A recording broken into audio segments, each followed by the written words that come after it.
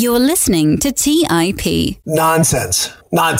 Just friggin' nonsense. I mean, I've now lived through 2 of these episodes. So the first one being that building, and then the second one being in 2020 during COVID with a much larger portfolio. I mean, just to give your listeners some context, we own $200 million worth of buildings now, 50-something apartment buildings in Los Angeles. In this week's episode, I interviewed Moses Kagan about his thoughts on higher education, how he's implemented some of his learnings from Warren Buffett into his company, and why everyone should read his shareholder letters, some of the mishaps in his first real estate deal, his experience in the 2008 downturn, and he explains where we are in the real estate cycle. Moses is the co-founder and partner at Adaptive Realty and has been involved with the acquisition and renovation of more than 100 buildings in Los Angeles. He earned his bachelor's from Princeton and a master's from the London School of Economics. Moses is married, has 3 sons, and lives in a beautifully restored 100-year home in LA. Moses is also the co-founder of Reconvene, one of the highest value private equity real estate conventions to have emerged in the last few years. I've wanted to speak with Moses for quite some time now. I've been a fan of his Twitter account for a while. I've been following him on Retweet, and I'm very excited to have him here on today's show. So without further delay, let's dive into this week's episode with Moses Kagan. You're listening to Real Estate Investing by the Investors Podcast Network, where your host, Robert Leonard, interviews successful investors from various real estate investing niches to help educate you on your real estate investing journey.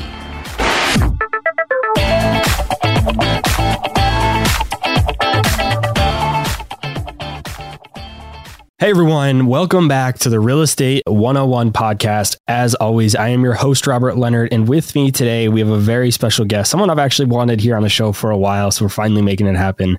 Moses Kagan. Moses, welcome to the show. Thanks for having me. I appreciate getting the chance.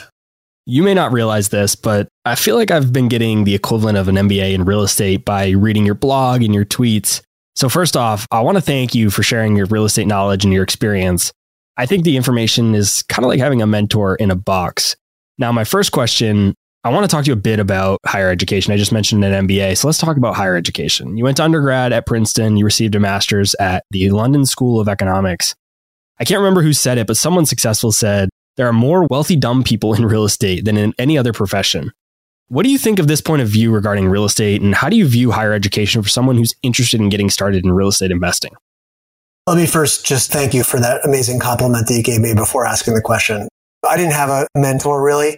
And so it's important to me to kind of try to be that for other people. And writing on the internet allows me to do it at scale. It's having the desired effect. And I appreciate you saying that. In terms of education, it's a complicated question.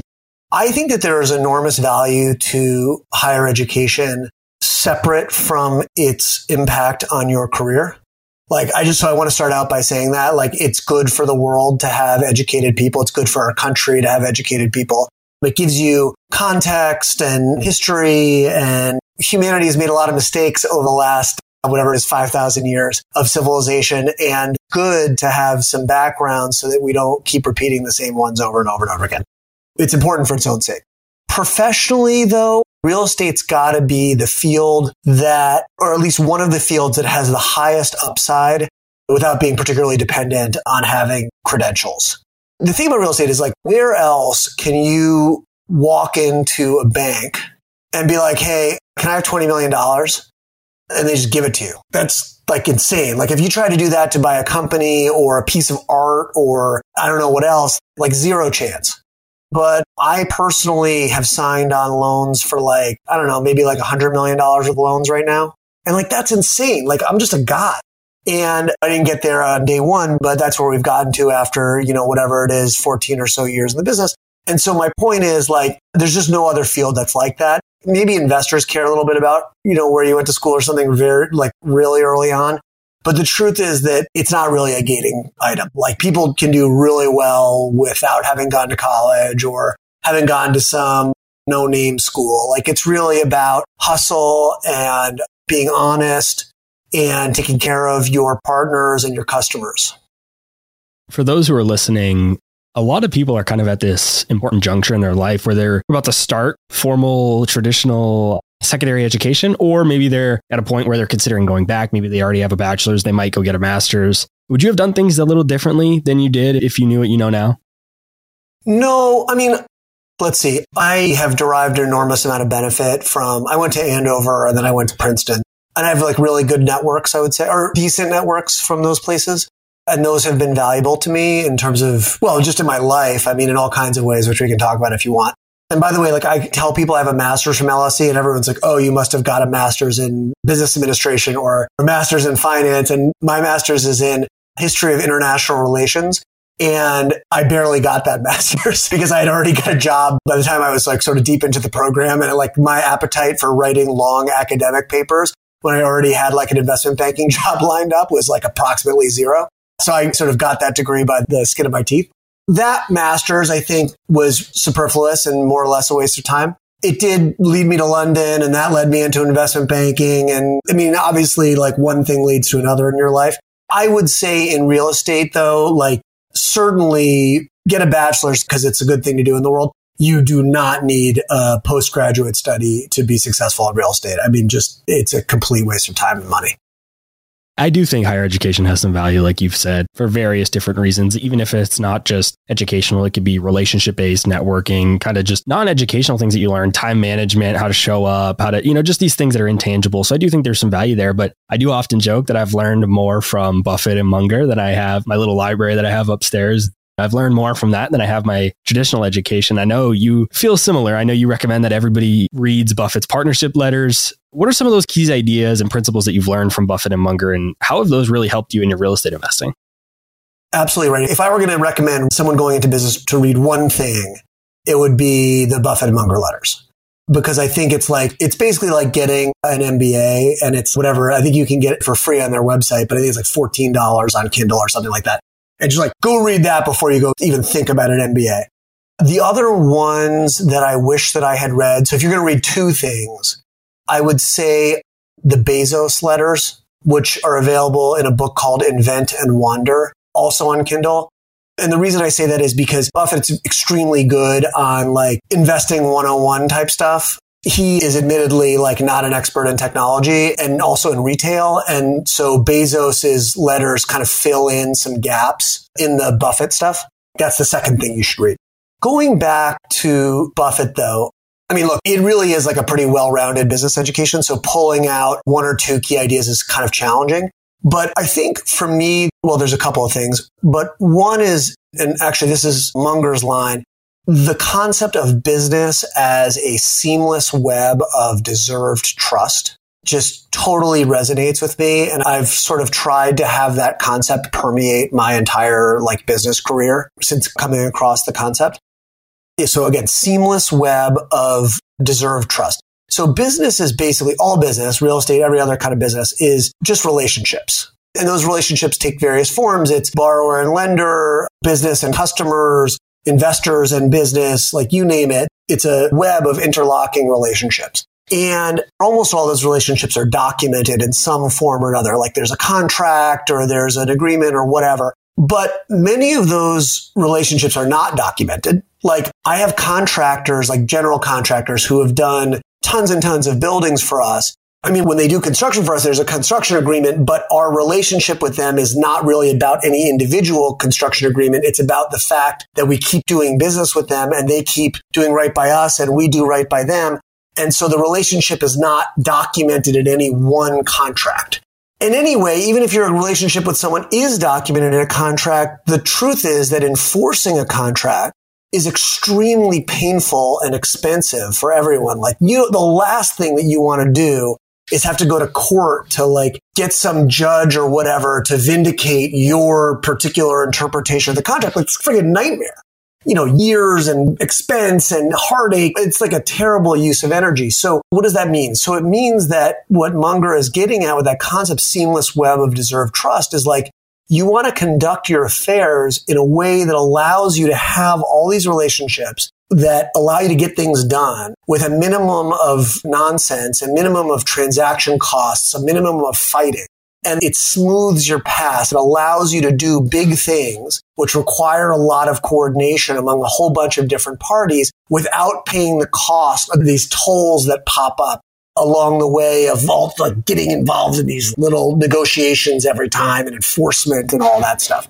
I think that that's probably the most important concept. We can talk about more concepts if you want. I got a whole bunch of them we can go through, but that's the most important one. Yeah, I do. I want to ask for one or two more, but before we do, I have to ask, are you a Kindle guy? And I go back and forth on that. You mentioned Kindle twice, and I debate with myself. Do I want the physical book? Do I want the Kindle? And I love both. I love holding a physical book, but there's so many like pros to having a Kindle too. So I'm curious, how do you read them? I go back and forth too, for many of the reasons that you just described.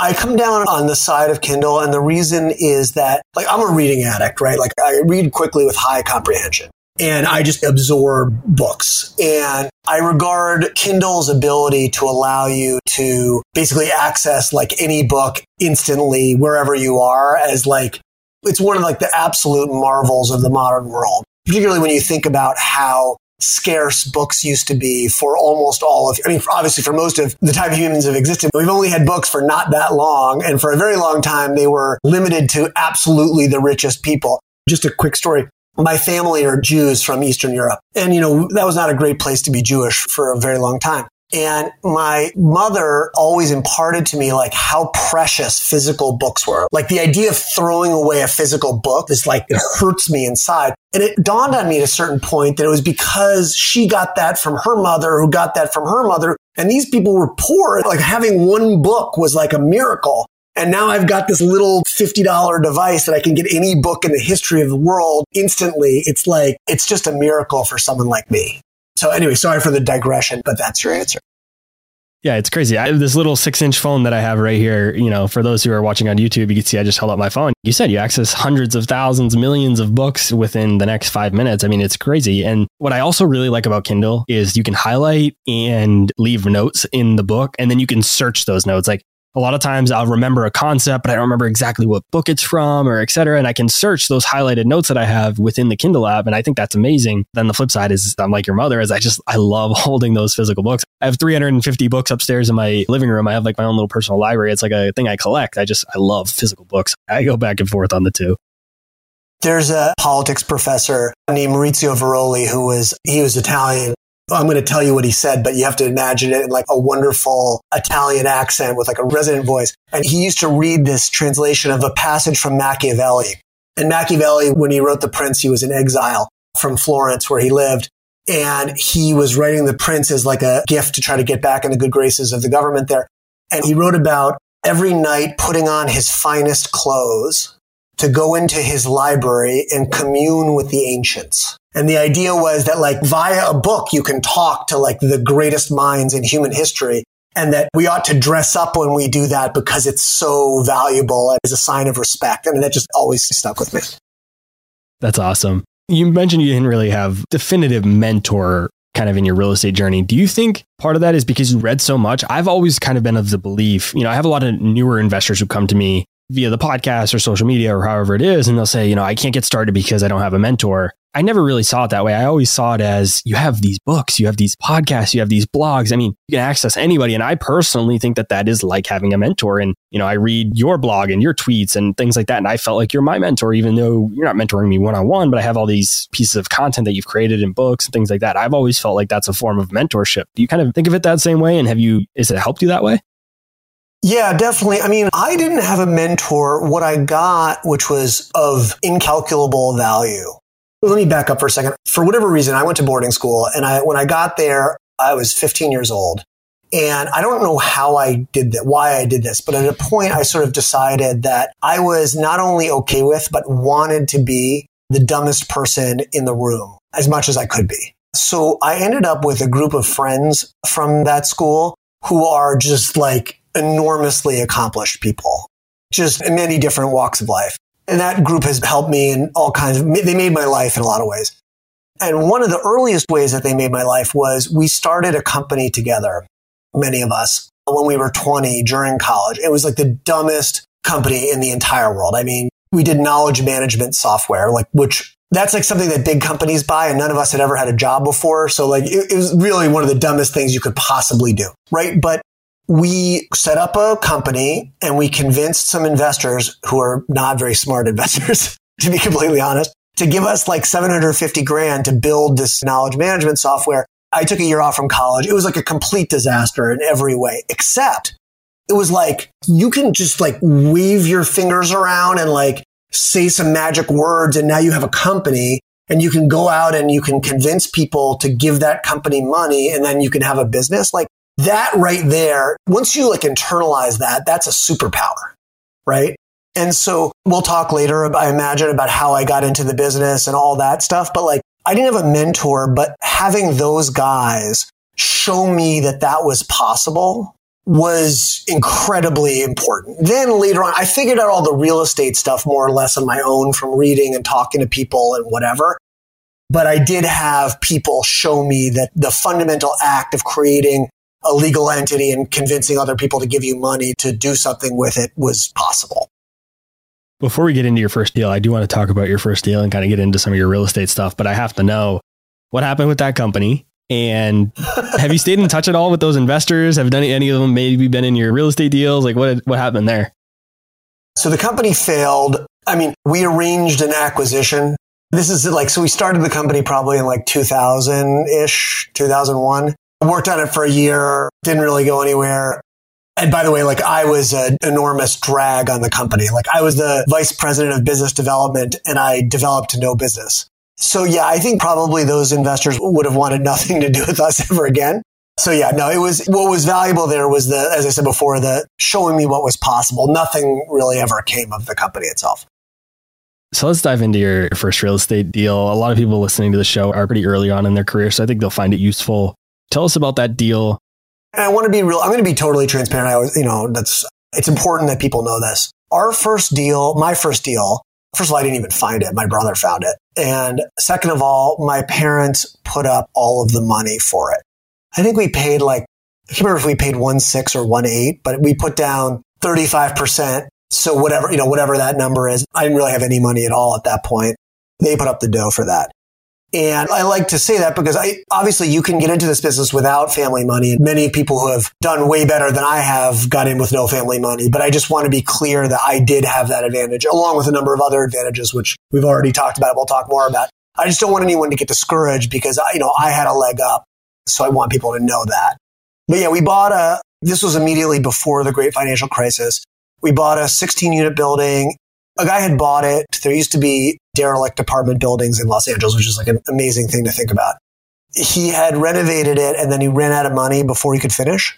So we were able to buy it from him at a reasonable price. Even though the market was really inflated then, like he was desperate to sell. This was like, if we'd waited 6 months, we could have just bought it from the bank because it would have been foreclosed on. But we didn't. But we got it at a reasonable price. And the bank was willing to loan us the money to buy it, even though we didn't know anything, because we were putting down such a large deposit that they were just like, look, like it's probably going to work out. And that was my introduction to the business. So what happened? I mean, you said you bought it just right before the great financial crisis. So I'm assuming that didn't translate too well. So tell us a little bit about that experience. So we bought it vacant. Of course, like you buy something vacant, like you got to, with a loan, like you got to tenant it up like immediately. Let's see, two things simultaneously. One, we had to finish some renovations. There were a few things left undone is what I'm trying to say. And so the first thing was we had to find someone. We had hired someone from my brother's soccer team to start doing some of the work for us. But it turned out that was a ripoff. And anyway, we ended up getting someone to help us finish the odds and ends. The bank had forced us to hire a management company. So that management company then set about trying to tenant the building. And that did not go that well. I mean, the second tenant that they put in ended up having a boyfriend who was a pimp. I mean, it was really I have some crazy stories about that period. We then took over the leasing. I made a deal with this nonprofit and they leased 8 of the units. That was also a disaster for reasons we can talk about. But anyway, we got it. We finally got the building leased up and cash flowing. And then the GFC hit and rents went down by 20%. And that was a nightmare. But the deal had been good enough and sufficiently conservatively underwritten that even with the difficulties that I just described, the deal cash flowed. I mean, for a second there, the cash flow basically went away and it got pretty tight for a couple of months. But then the rent started to come back and we ended up doing okay. And we still own that building to this day. And so let's see, we probably bought it, like I said, for 1.6 or 1.8. I can't remember the number. The last time I thought about this, and I could be getting it wrong, but And obviously the values are probably down a little bit because interest rates are up so much. But like that building's probably worth like close to $4 million now. And we've taken out many multiples of what we put in, both from cash flow from the rent, but also from refinancing it. We've probably refinanced it like 3 or 4 times since then to pull money out. I have so many questions about that. Well, first I want to talk about the rents, and then I want to talk about your parents, how they structured that and how they got paid back and if they have equity still. But first, the rents over the last, 5 years or so that I've been in real estate, you hear people very commonly and a little bit optimistically, I would say, that rents never go down. If the market crashes and real estate goes down, then basically people that were homeowners now become renters. And so you always have this influx of renters. And so rents are really stable and they're never going to go down. But clearly you experienced that. So I'm curious, how has... Nonsense. Tell me a little bit how you think about that and how it's impacted your underwriting. Just friggin' nonsense. I mean, I've now lived through 2 of these episodes. So the first one being that building. And then the second one being in 2020 during COVID with a much larger portfolio. I mean, just to give your listeners some context, we own $200 million worth of buildings now, 50 something apartment buildings in Los Angeles, and we manage another 60 buildings for other people. So we kind of manage like 950 apartments total. But anyway, so in COVID, March, April, May of 2020, both like people breaking leases to move home, so vacancy, people not paying. At least the vacant ones were good because at least you could re-rent those units. The other ones, we had people sitting there not paying us. But then to re-rent those vacant units at a time when all the kids were going home to their parents' house and everyone was doing work from home and like fleeing from the major cities, we had to cut the rents by 20% and probably 25% on a few less desirable units in less desirable neighborhoods. I mean, it was really bad. So this notion that rents never go down it's nonsense. But fortunately, because we had that experience in 2008 with that one building where rents went down like probably 15, 20%, that like scarred me. My entire career has been shaped by that experience. And so what we have done, a couple of things. One is we've built a management company, and there's some pluses and minuses to that, which we can talk about if you want. But I have always believed that like when push comes to shove in a bad environment, you really like want to control the assets. Someone's got to care about filling up those vacant apartments, right? So that's one. And then 2, probably even much more importantly and unambiguously correct, is we have always been pretty moderate about our use of leverage. And we can talk, there's some other reasons why that's important, but one of the reasons is being over levered and then having your rents fall and then being unable to make your rent payments is like a classic way to lose a building, which we are trying, that we're designed not to do. The main response is don't go nuts with leverage. You didn't happen to learn any of this, low leverage stuff from Buffett, did you? There's a thing with Buffett, which is like, I think that there's a certain kind of person who's sort of like wired to read Buffett in the same way. Sorry, this is going to be like a deep cut, which you'll appreciate. I don't know if all your listeners will, but like in the same way that Buffett read all these books about stocks and then he read Graham and was like, this makes sense to me. And that shaped his entire career. There are certain people who are wired such that when they read Buffett, they're like, okay, I understand that. And so that happened with me. So the reason I say that is a lot of these concepts, like I guess I probably had read Buffett by that point, but the idea of being moderate with leverage and not losing assets is probably something that was innate in me before I read Buffett. So it was more like reading Buffett was like kind of confirmation of some things that I was probably naturally inclined towards anyway. And Buffett does say that. I don't know if it's in a book or a talk I've seen him give, or maybe a partnership letter or where it was, but he basically says that people either understand value investing or they don't. Like it either resonates with them or it doesn't. And that's it. I mean, you can explain it to people and you can kind of try to teach it to them, but just generally it's innate in people, like you said, and you just either get it or you don't. And he talks about that a little bit at length. Totally. And I mean, the value investor obviously has some pejorative connotations now. And that's kind of why at the beginning of the conversation, I also emphasized that people should also read Bezos because like there's some, you don't want to get trapped into one paradigm. But yeah, no, I mean, I totally agree. And that's the kind of mind I have as well. Let's take a quick break and hear from today's sponsors.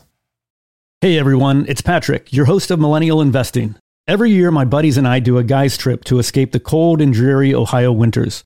Once we pick our destination, without fail, we all jump on Airbnb and find an incredible place to stay. We just got back from an amazing trip in Palm Springs, California, and our Airbnb home was a huge part of creating memories we'll never forget. I loved it so much, I'm taking my family back to Palm Springs for spring break, and we're staying in an Airbnb home my kids fell in love with and picked out themselves. While I was there, I had the realization that my own home could be an Airbnb. It's an excellent way to earn some extra cash, whether you're saving up for your next vacation, paying off some bills, or investing. Your home might be worth more than you think. Find out how much at airbnb.com/host. That's airbnb.com/host. Buy low, sell high. It's easy to say, hard to do. For example, high interest rates are crushing the real estate market right now. Demand is dropping and prices are falling, even for many of the best assets. It's no wonder the Fundrise flagship fund plans to go on a buying spree, expanding its billion-dollar real estate portfolio over the next few months. You can add the Fundrise flagship fund to your portfolio in just minutes and with as little as $10 by visiting fundrise.com/millennial investing. Carefully consider the investment objectives, risks, charges, and expenses of the Fundrise flagship fund before investing. This and other information can be found in the fund's prospectus at fundrise.com/flagship. This is a paid advertisement. Today's show is sponsored by public.com. That's where you can earn 5.1% APY with a high yield cash account. While we can't say for certain it's the highest interest rate out there, we can say this. It's a higher rate than Robinhood, a higher rate than SoFi, a higher rate than Marcus, a higher rate than Wealthfront, a higher rate than Betterment, frankly, a higher rate than Capital One, a higher rate than Ally, a higher rate than Barclays, a way higher rate than Bank of America and Chase, a higher rate than Citi, Wells Fargo, Discover, and it's a higher rate than American Express too. So, if you want to start earning 5.1% APY on your cash, check out public.com. We can't say it's the highest interest rate, but it's pretty damn up there. This is a paid endorsement for public investing, 5.1% APY as of March 26, 2024, and is subject to change. A high-yield cash account is a secondary brokerage account with public investing, member of FINRA-SIPC. Funds from this account are automatically deposited into a partner bank where they can earn a variable interest and are eligible for FDIC insurance. Neither public investing nor any of its affiliates is a bank. US only. Learn more at public.com/disclosures/high-yield-account. All right, back to the show. So when you say moderate use of leverage, what do you mean by that? Because moderate to me could be entirely different than moderate to you. So when you say moderate leverage, are you talking 50% loan to value, 70%, 30%? Where are you at? I care much more. The whole loan to value thing is a red herring. And the reason it's a red herring is who cares? No offense to the appraisers who are listening to this. Who cares what some appraiser thinks about value? I'm sure you have. So I can tell you stories all day about appraisers who don't know what they're doing. The last thing that you should be thinking about is what some appraiser thinks of value. I mean, even if the appraiser's right, the value 6 months ago before interest rates went like this was very different from the value today. So that's not helpful. No, we think about debt service coverage ratio. And what we want to feel like is that if rents come down like 20, 25%, that we will not be in danger of losing the building. So what do you want that DSCR to be? See, this is another thing where I don't want to give an exact number. And the reason is that this is a little bit like real estate 202 or maybe 303. It is a mistake, in my opinion, people can start using these rules of thumb like, operating expense is going to be 35% of rent. And not every building is different, but every type of building is different. And what is appropriate on a large building that has lots of amenities, for example, is very different from what's appropriate on a fourplex.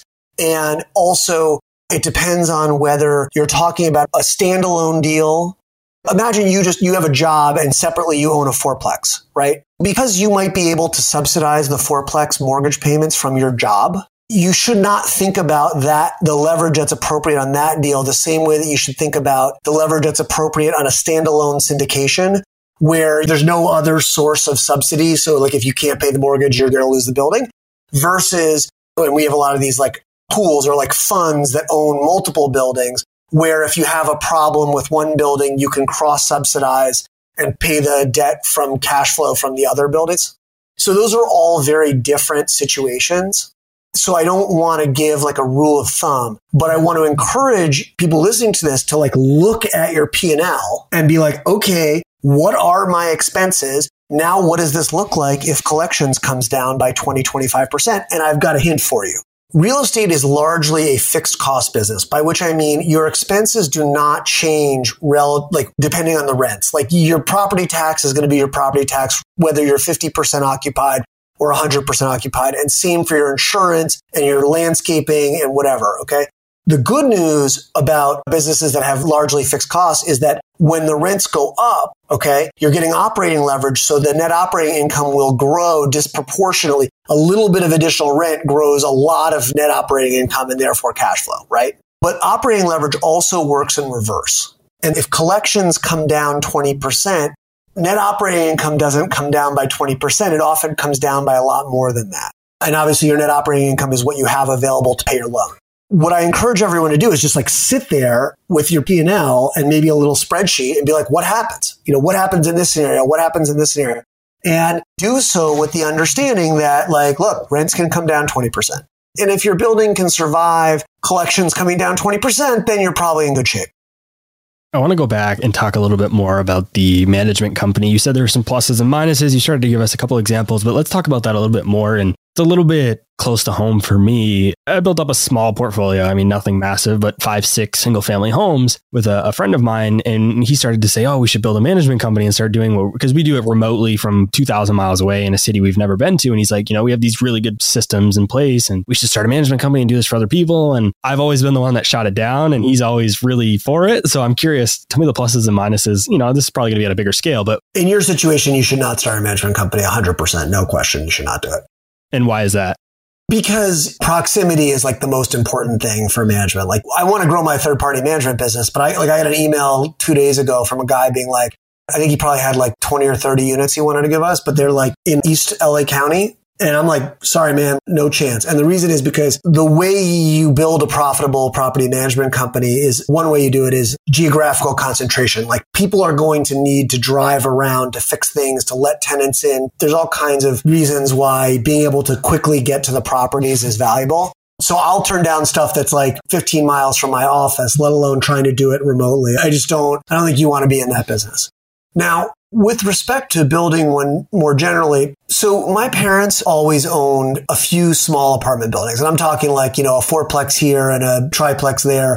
And this is in Troy, New York, where buildings actually used to be more or less free. So this is not a large scale operation. And they self-managed. My mom did the accounting and my dad did the leasing and a lot of the repairs.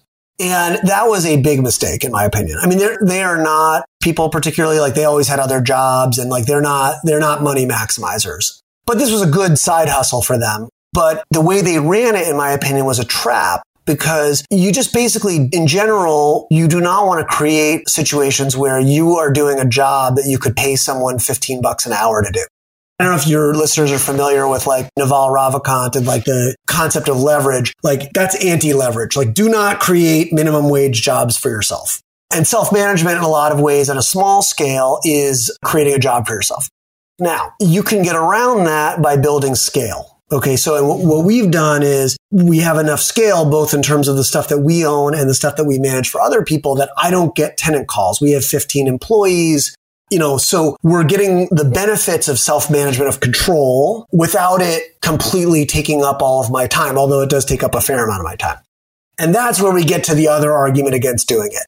And that is that even if you build scale, your impulse is going to be to continue to buy assets that fit into your management business. And the problem with that is that there are sometimes or often going to be opportunities that you should probably take in other places, in other asset classes, whatever, that do not fit with your management company. And so on the other hand, there are good, particularly as you start getting into larger assets, there are good third-party management companies that you can hire. And so even if you build a scaled management business, you're forcing yourself, you're kind of constraining your opportunity set. Does that make sense? I think this is a mistake that I've made. So I'm trying to help your listeners. This is maybe a 202 or a 303 lesson as well, but I'm trying to help your listeners understand. A mistake that I made was because of my fetish for control of the assets, I narrowed the aperture of the opportunity aperture. I was I only want to own nice apartment buildings in Los Angeles. And that's like, those are good things to own. But if I had been willing to say, I'm willing to own just nice apartment buildings anywhere that I can get a good deal, and I'll just find someone to manage them and I'll watch the manager, then my opportunity set would have been much broader and I could have put more capital out more quickly. And I think having run this experiment now for like whatever it is, 12 years, 14 years, I am now firmly convinced that I was wrong and that the right thing to do is to be somewhat more geographically or asset class agnostic. And that means probably don't try to build the management business. Do you feel like you have lack of diversification now? Because, I mean, you told the guy you wouldn't manage his property 15 miles away, right? So that probably limits you to a pretty small circle of where you're buying assets. So now something in LA or California goes wrong, now you're not diversified and you don't have any other markets to kind of prop up those properties. So how do you think about diversification? It's a very interesting question, and there's a number of different facets to it. So the first thing to say is I am not diversified. Like 95% of my net worth is in Los Angeles real estate of one kind or another, almost all in apartment buildings. Is that because of Buffett? No, it's because of my fetish for control. We became experts in buying, renovating, and managing apartment buildings in Los Angeles. And there are some characteristics of the Los Angeles market which historically made it a very, very good place to own apartment buildings for the long term. Recently, some of those characteristics have maybe reversed or at least moderated. And so question in my mind whether it remains as good a place to invest in apartments as it was. I'm not saying it's not, but I'm saying it's like there's more questions. So that's one thing to say. But another thing to say is like, look, diversification is for when you're already rich. Like you don't get rich by diversifying. You get rich by specializing and getting really good at one thing and taking a concentrated bet and having that pay off. And so that has worked for us. Like, yeah, I'm not diversified, but I'm richer than I was when I started this business, right? And so now, yeah, do I want to diversify? Like, am I interested in owning buildings in other places or other asset classes or whatever? Yeah, of course. But like, I can do that in part because I have an asset base and a business and investors and whatever that I grew by specializing. It's exactly how I've always felt about diversification, the exact same way. And part of it is going to Buffett. He says diversification is for people who don't know what they're doing, and he does say most people should put their money in S&P 500, but he says diversification is for people who don't know what they're doing. And so for me, that's always kind of how I live my life. I also tend to have a very high risk tolerance. I'm willing to risk it for the biscuit, if you will. So that works for me. And I don't need a lot of diversification. Yeah, I think one thing that I have always, early in my career, I used to think that my job was to convince prospective investors that giving me money was the best risk-adjusted thing that they could do with their money. Okay? Total mistake. That's like an allocator mindset. As a real estate operator, that's not your job. That's their job. They need to decide how they want to allocate their net worth. Like, okay, or if you're an endowment, how they want to allocate their portfolio. Like, that's on them. As an operator, as a user of capital, my job is the smartest way to invest in Los Angeles multifamily. And so I don't have to, I'm not going to engage in a conversation about you do this or should you buy the S&P or should you, that's not my job. I'm not a source of diversification for anyone. I am a source of concentration. As a capital allocator, they need to decide what portion of their assets they want to put into Los Angeles multifamily. And then my job is to be the best way to do that. I like that perspective. I haven't really thought of it that way. And I haven't raised a lot of money myself. But when I do, I think a lot of people, when they're starting to raise capital, and even people who have some experience, the first thing they want to do is just tell the biggest return number they can. When they go to their investors, they just want to show that they have the best deal. And I think your way of thinking about it is really interesting. One of the benefits, we talked about my lack of a mentor before, okay? I made a lot of mistakes. What I just talked to you before about the widening or narrowing the aperture, geographical diversification or concentration, that's a mistake. I wish someone had been like, hey, ding dong, it's enough to say you're going to be in apartments and then go find the best apartment deals and whatever. Okay, so that was a mistake that I made and I would have benefited very much from having a mentor, slap me upside the head and tell me to stop being so stupid. But the benefit of not having a mentor, if you're a bright person who reads and listens and talks to people and really thinks about things, is that you will almost inevitably start to have what I would call a differentiated lens. And what I mean by that is, By differentiated lens, I mean like a way of looking at the world or at assets or at markets that's just like different from other people's, because you're not inheriting someone else. You're not just parroting what your mentor told you or your dad told you or whatever. You're like, okay, I have to move forward. I'm confronted with a bunch of choices. I'm going to make some choices. I'm going to see what works. I'm going to double down on the ones that work. I'm going to stop doing the dumb things I did. And what happens if you do that and you pay attention and you're in the market getting real market feedback is eventually you wind your way. You can eventually find yourself having wound your way to an extremely weird, unusual way of looking at the world. And it turns out that weird, unusual ways of looking at the world are actually often where like great returns are. You're by definition doing something that's non-consensus, right? So like you could be non-consensus wrong, and then that's how to be non-consensus right. And so that whole thing that I just described to you about how you talk to an allocator and I didn't like on the first day be like, this is how I think. No, I like had to go raise money, and I had a lot of conversations with potential capital sources until finally it clicked for me like what exactly I am, a user of capital, and how to talk to allocators. And that's just one example of something. And our entire operation, our entire business is anywhere you look within the business, there are things like that where we just figured it out. And many of the things we figured out are maybe suboptimal, but there's a bunch of things that we figured out that are genuinely great and add a lot of value and differentiated. Let's take a quick break and hear from today's sponsors. Hey everyone, it's Patrick, your host of Millennial Investing. Every year, my buddies and I do a guy's trip to escape the cold and dreary Ohio winters. Once we pick our destination, without fail, we all jump on Airbnb and find an incredible place to stay. We just got back from an amazing trip in Palm Springs, California, and our Airbnb home was a huge part of creating memories we'll never forget. I loved it so much, I'm taking my family back to Palm Springs for spring break, and we're staying in an Airbnb home my kids fell in love with and picked out themselves. While I was there, I had the realization that my own home could be an Airbnb.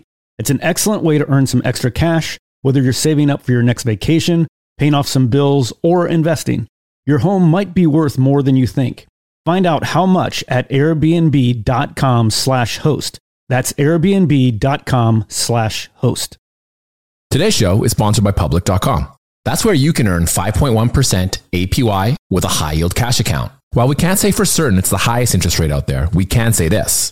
It's a higher rate than Robinhood, a higher rate than SoFi, a higher rate than Marcus, a higher rate than Wealthfront, a higher rate than Betterment, frankly, a higher rate than Capital One, a higher rate than Ally, a higher rate than Barclays, a way higher rate than Bank of America and Chase, a higher rate than Citi, Wells Fargo, Discover, and it's a higher rate than American Express too. So, if you want to start earning 5.1% APY on your cash, check out public.com. We can't say it's the highest interest rate, but it's pretty damn up there. This is a paid endorsement for Public Investing, 5.1% APY as of March 26, 2024, and is subject to change. A high-yield cash account is a secondary brokerage account with Public Investing, member of FINRA-SIPC. Funds from this account are automatically deposited into a partner bank where they can earn a variable interest and are eligible for FDIC insurance. Neither Public Investing nor any of its affiliates is a bank. U.S. only. Learn more at public.com/disclosures/high-yield-account. Hey guys, when it comes to financial advice, you've got to trust the source. It's why you listen to this podcast. When I'm looking to upgrade my wallet, I turn to NerdWallet. Their expert team of nerds dives into the details to help you find smarter financial products. Before NerdWallet, I'd pay for vacations with whatever credit card was in my wallet. But I was missing out on miles I didn't even know I was leaving on the table. Now I've got a new card with more miles and more upgrades.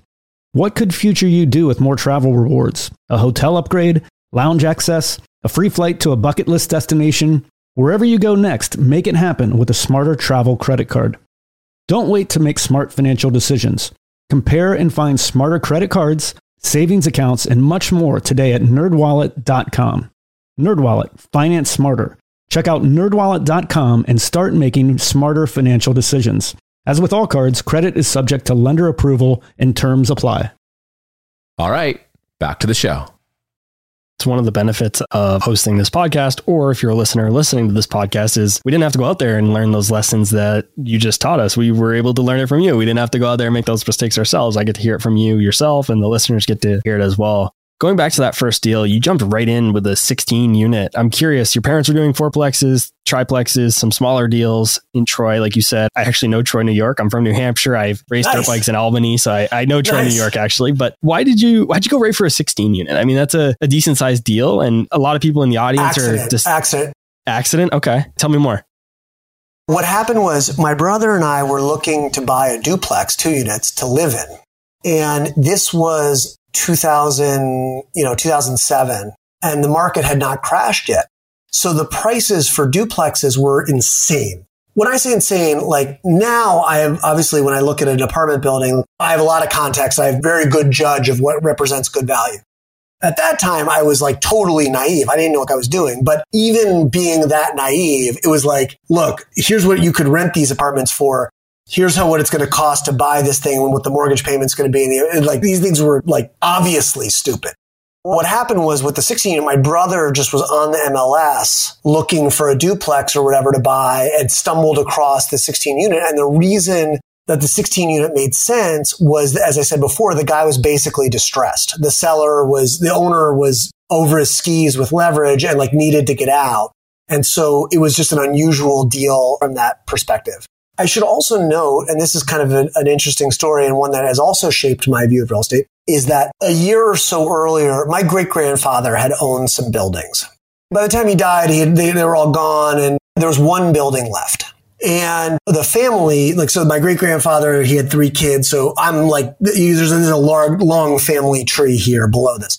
My family got an offer to buy that building in 2006. Actually, my part of the family tree didn't want to sell because why would you sell a building in Manhattan? But the rest of the family did want to sell. So we sold. And so my grandfather got a chunk of that money, got his third of that money. And then he split it in half and gave it to my uncle and my mom. And that money that my mom got, which she didn't spend, she held on to it. That became the down payment for that first 16 unit building. So my real estate career began with capital that came from my great-grandfather's real estate career. Do you happen to know by any chance to this day which building it was in New York? And have you looked up how much it is today? I can't remember off the top of my head the address. It was in the 80s on the east side. And I don't know if any of your listeners are familiar with Manhattan, but there was a bar called Moe's Caribbean, which may still be there. It was there for a very long time. So anyway, that's the building, the Moe's Caribbean building. And it was, before it was Moe's Caribbean, my great-grandfather used to own a very, very small chain, like 3 or 4 tiny little grocery stores. And he bought so he ended up owning some of the buildings that the grocery stores were in. And that building was the last one of those. It's a pretty neat story. I've also heard you mention that if you could, you'd be shorting many of the real estate deals that you're seeing right now. You wrote on your blog that you view remote single-family rentals as a bad business model. And you said that this type of turnkey business is what emerges at the end of a cycle. Explain this a bit for us and talk to us a bit about it, because this is exactly personally what I own. I own remote single-family rentals. So I'm really curious to hear more from you about it and this idea of shorting real estate deals. Sorry for offending you. I am not offended. I can't wait to learn. Well, no, I mean, and you might, you're doing it, so you actually might be right and I might be wrong. I mean, wouldn't be the first time. Okay, the concept of shorting deals, like in the stock market, if you think that the market is wrong about the price of a security of a stock, you can bet against it. And there's some reasons why that might not be a great strategy, but you can. And it's actually it's pretty cool because there's this group of investors who are really smart, who go around looking for companies that are mispriced and betting on the prices going down. And that's actually a very useful corrective for misbehavior, for misallocation of capital, right? Like the stock market's a big machine for allocating capital among different companies. Very often, for a variety of reasons, investors are completely wrong. They give too much capital to the wrong company. And it's very useful to have these vigilantes who go around and periodically are no, you are wrong about this and here's why. And they bet against it. And often they release reports saying, here's why I think that this is wrong. Okay. Real estate doesn't have that because these are typically, it does in public markets, but not in the kind of private deals that we're talking about. You can't bet that a deal is dumb. The problem is that there's not, like, the only way that people learn that a deal is dumb is like life happens and it turns out that the deal was dumb. It was over levered. The guy overpaid. Like the tenant turns out to not have been stable and he leaves and you can't replace him. They're all, the physical condition of the building turns out to have been much worse than the buyer thought. And therefore the buyer has to put a bunch of money in that he didn't expect. Like there are a ton of different ways that deals can go wrong. And I just gave you 3 or 4 of them, but particularly in a heavily regulated market like Los Angeles, there's a million other ones that we haven't even talked about. So no one can short those. So the only way that we all find out that capital was misallocated was when it blows up. So that's when I say it's sad that you can't short deals. It's like, I can see people doing stuff pretty often where I'm like, that's not going to work. Like what? Give us an example. Oh man, I met a guy, I'll never forget this. I was in the housing department. I ran across a guy who had bought a 4-plex in Los Angeles. And what had happened was he kicked out the tenants in order to run the thing as an Airbnb. That was his business model. Like he paid a price for the building that was wildly in excess of what was justified by regular long-term tenants. It was only justified by the Airbnb revenue. At a time when the city had already been talking about banning Airbnbs in RSO apartment buildings. And then the city went ahead and banned Airbnb in RSO apartment buildings. And this guy had paid a price that reflected this revenue. And now the revenue is here. And it was just like, I was looking at this guy and I'm just like, how are you that dumb? If I were thinking about doing something like that, I would look into, has the city said anything about whether they're going to regulate Airbnbs in apartment buildings? Like, it's basic due diligence. And that kind of stuff happens repeatedly. Guys buying stuff that have oil wells underneath it. I have a due diligence checklist that we go through before buying a building. That's like 3 pages of single spaced, 8-point font. It didn't start out being 3 pages. It started out being 1.5 pages. But every time we screwed something up or we saw someone else screw something up, we added to it, right? So very often I see someone buying something where I can just tell, even from the publicly available information, that it's violating one or more of the things that are on that spreadsheet. And one of the things that's frustrating about real estate is, this is like a Howard Marks line, and this is maybe not just about real estate, it's about investing generally. We live in one of an infinite number of possible worlds. In other words, you can't know what the outcome is going to be. And very often, the outcome is not what you would have expected anyway. And so all we can do as investors is just think about probability weighted outcomes. What is likely to happen versus what's not likely to happen here. When I say that I see people doing stuff that I wish I could short, it doesn't mean that all of those deals blew up. In fact, many of those deals might have worked out great. I'll give you an example. People were paying prices for apartment buildings in, let's say, Phoenix in 2019 that I regarded as just not smart. Didn't look smart to me. 2019 already felt like we were late cycle. The rents had already run up. The prices had already run up. And I'm just this is you're just looking at it and going this is not going to work out. Pandemic happens. Everyone flees Los Angeles because they close all the bars and nightclubs and everything. Arizona stays open. Great weather, relatively cheap rents. The bars are all open. People flock to Phoenix. Rents go through the roof. Values run like crazy. So all these people who in 2019 were doing deals that I thought were dumb actually made out like bandits. They did way better than I did. But still the question is, you have to make judgments and you can't know in advance how those judgments are going to come out. So you have to kind of you just have to look and say what is the probabilities here? And going back and looking at 2019 all over again, with even ignoring what subsequently happened with the pandemic, I would still say, look, it was not right to buy those buildings. That was a bad choice on a risk-adjusted basis. Yes, it turned out well, but it didn't have to turn out well. We didn't have to have the pandemic. We could have just had a normal recession and those people would have lost their asses. Does that make sense? So all you can do is just do your best to make probability weighted judgments about what the world is likely to be. And then go back and sort of check and say, how good were those judgments? Would I have made those choices again? That's the best we can do. Buffett talks about that. Howard Marks talks about it, like you said. Annie Duke has a book called Thinking in Bets, and she talks about how, you can't judge a decision whether it was good or bad based on the outcome. It's what you put into that decision. And I think, like you said, 9 out of 10 times, those people are probably going to be wrong. I guarantee you in their underwriting, they didn't have a line item that says increase in rents due to global pandemic.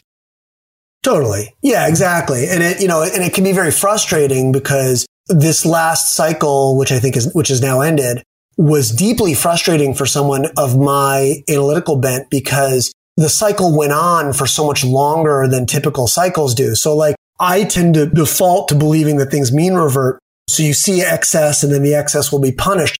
And the problem was that this cycle was so long that you're sitting there going, man, stuff looks overpriced in 2017. It's still overpriced. 2018, 2019. You're just like, all these people are making money. And, and in retrospect, I was wrong. Like I should have been more risk accepting and whatever. And we can talk about that. And you'd rather be rich than right? Anyway, this is all I know how to do is to just like look at what are the probabilities in my mind and what are the relative values and try to be smart. I want to say that I have never done remote investing. I have always taking after my parents who controlled their assets. I control our assets. So you have to understand that I'm coming to it with that bias. Okay. And what you're doing as a remote single family home investor is saying like, I'm going to widen my aperture. I'm not just going to look at single family homes where I happen to live. I'm going to expand my aperture and look at opportunity across the country and be able to sharpshoot deals that make sense where, in one or more other geographies. There's a lot to be said for that.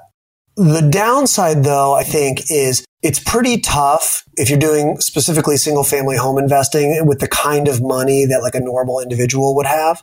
It's pretty tough to accumulate a portfolio in any one place that's going to be of sufficient importance to whomever you have managing it to get their full attention. And when things are going well, it's like, fine, whatever, rents are going up, rents and values going up, washes out a lot of mistakes, a lot of problems. Whatever, it took a while to fill that vacancy, but once we got around to showing it, we actually did fill it and the rents are higher, so it all worked out. Or we were vacant for 3 months, but you know what? Who cares? Values have been going crazy because it's 2021 and who cares? I'm so far to the good on this that I don't really care about the operations because it's really just about just a levered bet on asset prices. But rents do not always go up and values do not always go up. And real estate has problems. And many of those problems are complicated to fix and expensive. When you're doing small things very far from where you live, you're dependent, it doesn't make sense for you to fly out there all the time and deal with it yourself. So you're dependent on local people to fix it. And on the other hand, you're not going to be of sufficiently large scale probably to interest someone in really focusing on your thing. You're going to be a small part of their portfolio, from management portfolio, and therefore you'll get the attention that a small part of someone's portfolio tends to get. So I think that in a world where things are not always going up, I think that's a scary place to be. So I'm curious, what problems do you see with, let's say you own, like me, we'll use my exact situation. So I own 4, 5, 6 of these single family houses in Texas. And I started there with just one and have grown a little bit of a portfolio since. But basically, I self-manage. And anytime there's a problem, let's just say there's a plumbing issue, I call the local plumber. I've built a relationship now. I've been doing this for 4 or 5 years. But originally, I just call a plumber and they would go check it out and they'd take care of the problem. And that's how we've done it with everything. Electricians, handyman, etc. And so far, knock on wood, that's been a really good process for me. So I'm curious kind of what you see as downsides for that. Yeah, there's a couple of things. I mean, one thing to say, I want to be very clear. First of all, I wrote that piece that I think you're referencing probably 4 or 5 years ago. And I have since seen people do remote management successfully. I have a friend, Rowan who's actually does single family home Airbnbs, and he's got one home each in 5 different markets. And Airbnb is a harder business to do than the one you're in. And he's not even in one market. He's in 5 or 6 different, whatever it is, different markets. And he's doing it well. One thing to say is I could be wrong. Another thing I could say is in the, whatever it is, 4 or 5 years since I wrote that piece, technology has improved. So someone can FaceTime you and show you what's wrong in a way that maybe they couldn't before. That's exactly what I do. FaceTime. That being said, a lot of the Okay, whatever. Fixing a toilet, not a big deal. Okay. What happens when you have a plumbing leak that leads to mold, that leads to a mess where you're like, someone's got to go get the tenant, convince the tenant to move to a hotel, find a mold remediation company to come in, demo the walls, pull that stuff out, clean it all up, then get a plumber to come in, fix the leak, then get someone to come build it back and then put the tenant back in. That's a problem at scale. Like we have 950 units. We probably do what I just described like a couple times a month. Okay. You have not run into it, knock on wood, because maybe you bought good buildings or maybe and your portfolio is small. So like every month there's a dice roll, a cosmic dice roll that takes place, right? The chances are in almost every month, your dice roll is going to come up fine and you're not going to have these problems. You're going to collect rent and it's all fine. But over N months, over N properties, then it's virtually certain that these complicated problems are going to emerge. And then the question is, can you like effectively deal with them? And the answer is maybe yes, maybe technology and coordination and whatever are to the point where you can, but color me still a little skeptical. Yeah, and I don't blame you. If I had to do this for 950 units, it couldn't be done. But I've done this, like I said, 5-6 units. It's not too bad. I think 2 or 3 at a time is the most that I've done. And I have done some rehabs. One was pretty comprehensive, but it was still 1 at a time. And it wasn't like this, I wasn't doing 50, I wasn't doing 100. So it was manageable. And I think technology is very thankful. And like you said, I have a small sample size. So we'll see what happens in the next, 5 years, maybe. Yeah, but depending on when you bought them, it's likely that you're very far, even with the prices having gone down now, like it's likely you're very far to the good asset price wise. So like, maybe it's fine. Maybe you're just like, look, I don't give a shit. Like every once in a while I'm going to have a problem, but like I made a lot of money here and that's fine. There's nothing wrong with that. I would say that I personally am extremely averse to strategies that rely on asset price appreciation to drive the value creation. So I want things that I think I want to be pretty confident that I'm going to be happy about how things work out just on the basis of the cash flow and like periodic refinancings. So the asset price thing, not bailing you out, but bailing one out is like when I do underwriting, I want to think about that as a bonus, not as the thing I'm relying on, if that makes sense. So I'm very focused on operations and therefore I'm thinking about large sample sizes and therefore I want to be able to control. Makes a lot of sense. You've given me a lot to think about, and I really appreciate you taking time out of your day. I know I could keep talking to you for hours and hours. I want to be respectful of your time. I really appreciate you joining me. I know everybody in the audience is going to love this episode, so I want to give you a chance to tell them where they can find you, maybe your blog, Twitter, anywhere you wanted to kind of direct people to follow with you after the show. I want to say thank you for a great discussion. I've done a fair number of podcasts and like struggling off the top of my head to think of one recently where I thought the discussion was of higher quality than this one. So kudos to you for that. I did a great job here. If people want to find me and frankly to learn about real estate more generally, I think Twitter right now is like, particularly real estate Twitter is just absolutely on fire. I would have killed to have this resource when I was starting out. And so I just cannot emphasize enough that you all should be on real estate Twitter. And what I mean by that is go find me on Twitter through my account. You'll find, because I interact with all these people, you'll find Chris Powers and Nick Huber and Barrett Lindbergh and Sean Sweeney, and the list goes on and on and on. And it's like an MBA every day. It's really amazing. So start out by finding me at Moses Kagan and all one word at MOSESKAGAN on Twitter. And then, like I said, go from there and just like follow a bunch of people and you'll be sucked in immediately and it will make a material difference to your career. I have to say, we're kind of completing the full circle here on all those people you just mentioned. The only person out of those people that I haven't had on the show is Sean. Everybody else, Chris, Nick, everybody has been on the show. So everybody go follow Moses like you have all the previous guests that we've had. I like Moses said, you guys will learn a ton. Moses, thanks so much for joining me. I really appreciate it. My pleasure. All right, guys, that's all I had for this week's episode of Real Estate Investing. I'll see you again next week. Thank you for listening to TIP. Make sure to subscribe to We Study Billionaires by the Investors Podcast Network. Every Wednesday, we teach you about Bitcoin, and every Saturday, we study billionaires and the financial markets. To access our show notes, transcripts, or courses, go to theinvestorspodcast.com. This show is for entertainment purposes only. Before making any decision, consult a professional. This show is copyrighted by the Investors Podcast Network. Written permission must be granted before syndication or rebroadcasting.